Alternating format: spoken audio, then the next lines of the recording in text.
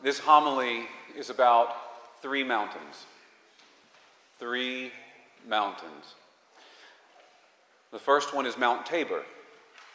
That's where tradition holds that the transfiguration that we read about in today's gospel took place. Mount Tabor is it's an impressive place when you see it. It sits kind of like an inverted bowl in the Jezreel Valley in Israel, otherwise known as the Valley of Armageddon.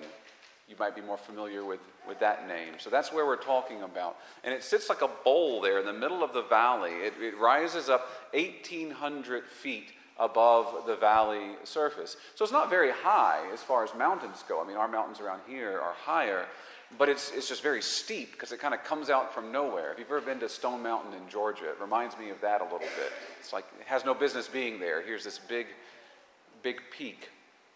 And it's very steep, as I said, and it kind of rises abruptly from the valley floor. So it's a challenge to climb up to the top.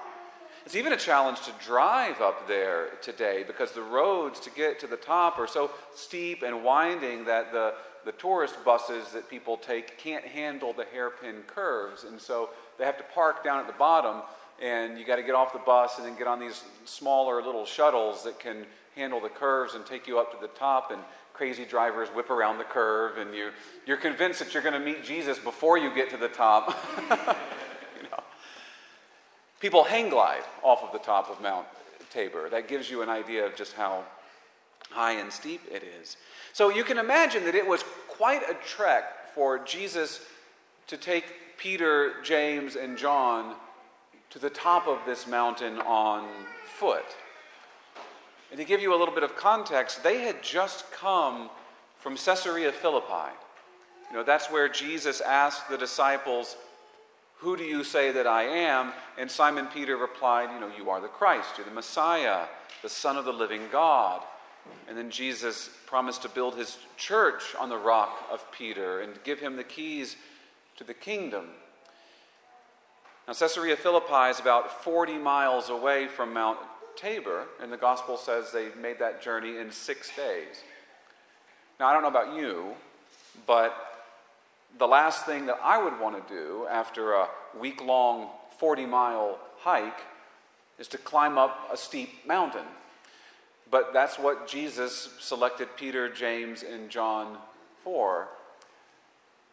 Sometimes I wonder if the other apostles were jealous that they didn't get asked to go on this special little field trip, But then at times I think they were probably relieved that they got to sit at base camp and rest, But why did Jesus make them go that extra mile, that extra effort to get to the top? Well, after Peter's confession at Caesarea Philippi, the gospel says that's when Jesus began to teach his disciples that the Son of Man had to suffer and to die and rise from the dead. And Peter didn't like that idea. He said, "God forbid, Lord, no such thing will ever happen to you." And Jesus' response is, "Get behind me, Satan. You are an obstacle to me. You are not thinking as God does, but as human beings do." Isn't it amazing how fast you can go from "You are Peter, and upon this rock I will build my church," to "Get behind me, Satan"? But Jesus was right. Peter was thinking as human beings do. And we human beings, we don't like the idea of suffering and death. We just naturally recoil from it. And that's why Jesus took Peter, James, and John up to the top of the mountain to elevate their perspective and to prepare them for what he knew was to come.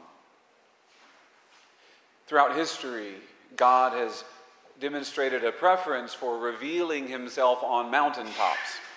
He revealed himself to Moses on Mount Sinai and to Elijah in the same place. I don't know, maybe it's because you have a wider perspective from the top of a mountain. Or maybe it's because it takes work to get up there. But whatever the case, Jesus is following this same divine pattern by taking this inner circle of his disciples to the mountaintop to reveal his glory to them.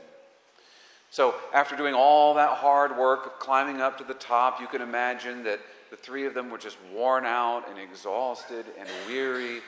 And in that very moment of weariness, Christ pulls back the veil and shows his true face, shining like the sun. And if the witness of their own eyes weren't enough, there's Moses and Elijah there with Jesus, testifying that this is the one that the law and the prophets foretold. And if even that is not enough, they hear the Father's own voice saying, "This is my beloved Son."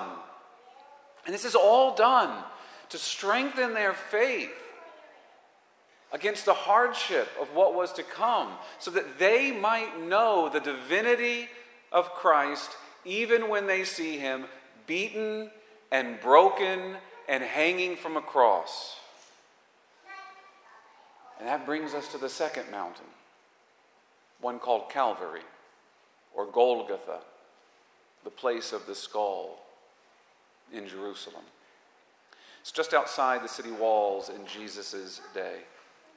Now, Jerusalem itself is high up in the mountains of Judea that rise up to over 3,300 feet, so big mountains. And Jerusalem is situated among 7 different peaks, including the Mount of Olives and Mount Zion and Mount Moriah, and all these names should be familiar to us. Mount Moriah is where God commanded Abraham to sacrifice his son, Isaac, and where Abraham uttered those prophetic words, "God himself will provide the lamb."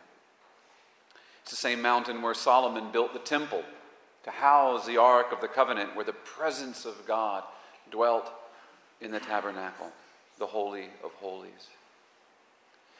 Mount Zion nearby is where Jesus celebrated the Last Supper, that Passover meal, that unusual Passover meal where instead of a sacrificial lamb, there was unleavened bread, which Jesus blessed and broke and said, "This is my body, which will be given for you," making himself the lamb of the sacrifice. And then the Mount of Olives is where Jesus would be arrested and where his passion would begin, a passion that would take him up to the top of that hill of Calvary, the lamb being led to slaughter. Now, compared to all of these other mountains that I just mentioned, Calvary's not very high. It's just a little hill, but it's the most difficult one to climb. We make that journey to Calvary with the Lord anytime we pray the Stations of the Cross or the sorrowful mysteries of the Rosary. What we see at the top of Calvary is a far cry from the glory of the Transfiguration. Instead of clothes that are dazzlingly white, Christ is stripped naked and covered with blood. Instead of a face shining like the sun, his face is swollen and unrecognizable, almost inhuman. There's no glory, no honor, seemingly no power. Yet it's the same man. It's the same Christ. It's the same God. That's what our faith asks us to believe, that the Jesus hanging from a cross on Calvary is the same Jesus transfigured in glory on Mount Tabor. 2 very different views from the tops of 2 different mountains, but the same God. Just like Jesus took his chosen disciples to the top of Mount Tabor with him, he does not ascend to Calvary alone. He brings us with him. He tells all of those who would be his disciples, that's you and me, "If you would be my disciple, take up your cross and follow me." This is the third mountain. It's the mountain that you and I must climb. This mountain is not on any map. It's the mountain of Christian discipleship. You find it here, in the human heart. This is the dwelling place of the Lord. If you're a baptized Christian in the state of grace, you are a temple of the Holy Spirit. God dwells in you. You are a temple, and temples are built on mountaintops. Our way of life as Christians is to ascend up this mountain. Just like God called Abram out of Ur, we have to travel to a land that God will show us. This mountain is spoken of in the 24th Psalm when it asks, who can climb the mountain of the Lord? Who can stand in his holy place? Who indeed? Who can climb that mountain with Jesus? Who can approach the temple and enter into the Holy of Holies that is Calvary? Who can bear his suffering?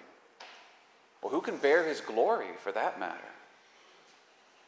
Psalm 24 gives us the answer.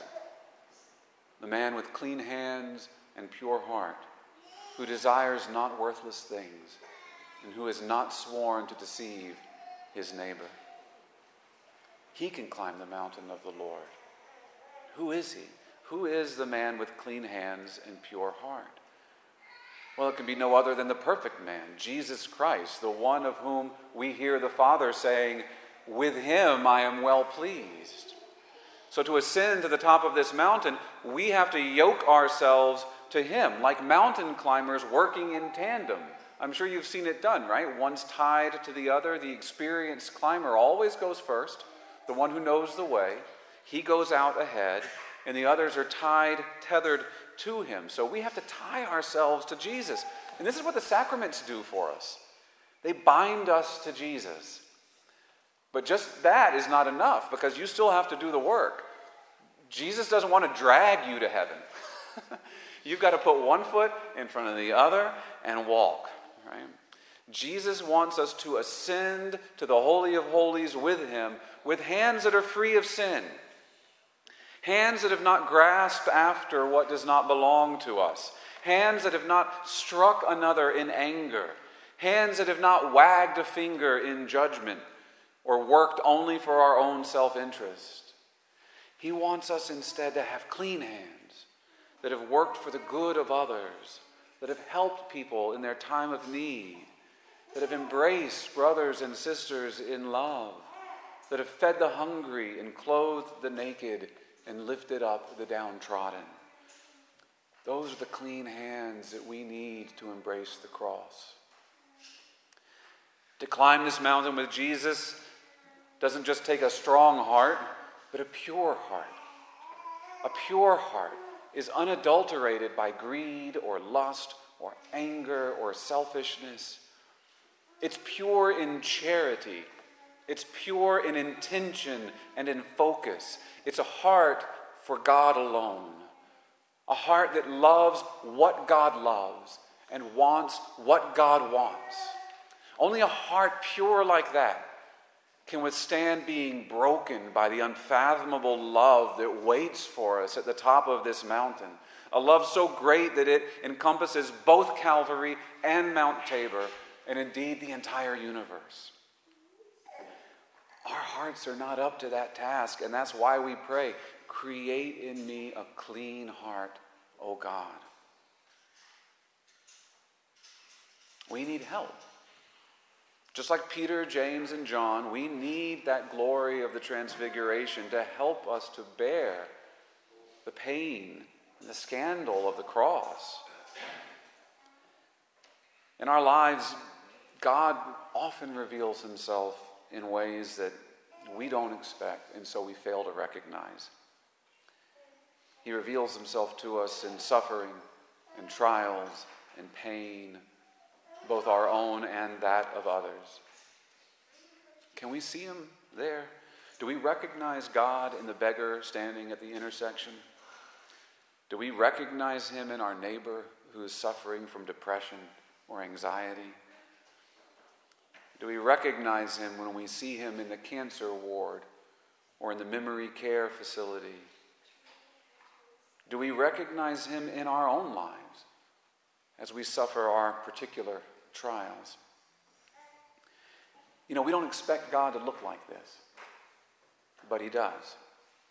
He does. He looks like this for us because he loves us, and so he suffers with us.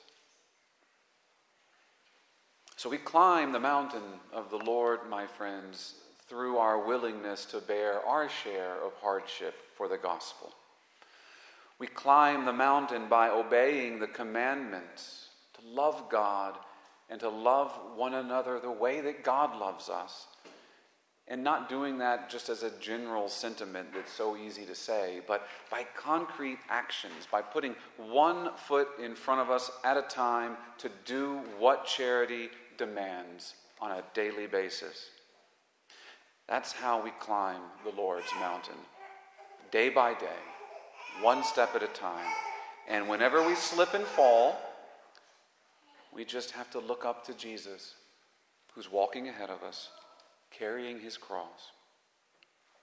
He looks back at all of those who follow him, and he says, "Rise, do not be afraid. See, the eyes of the Lord are upon those who fear him, upon those who hope for his kindness," as we sing in our psalm today.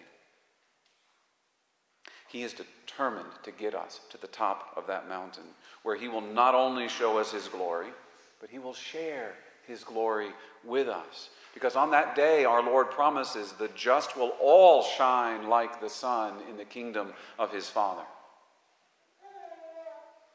That's what we have waiting for us at the top. But for now, that glory is shining forth from the face of Christ as a beacon to light our way up that mountain, up through the cross to eternal life. May we always walk in that blessed light.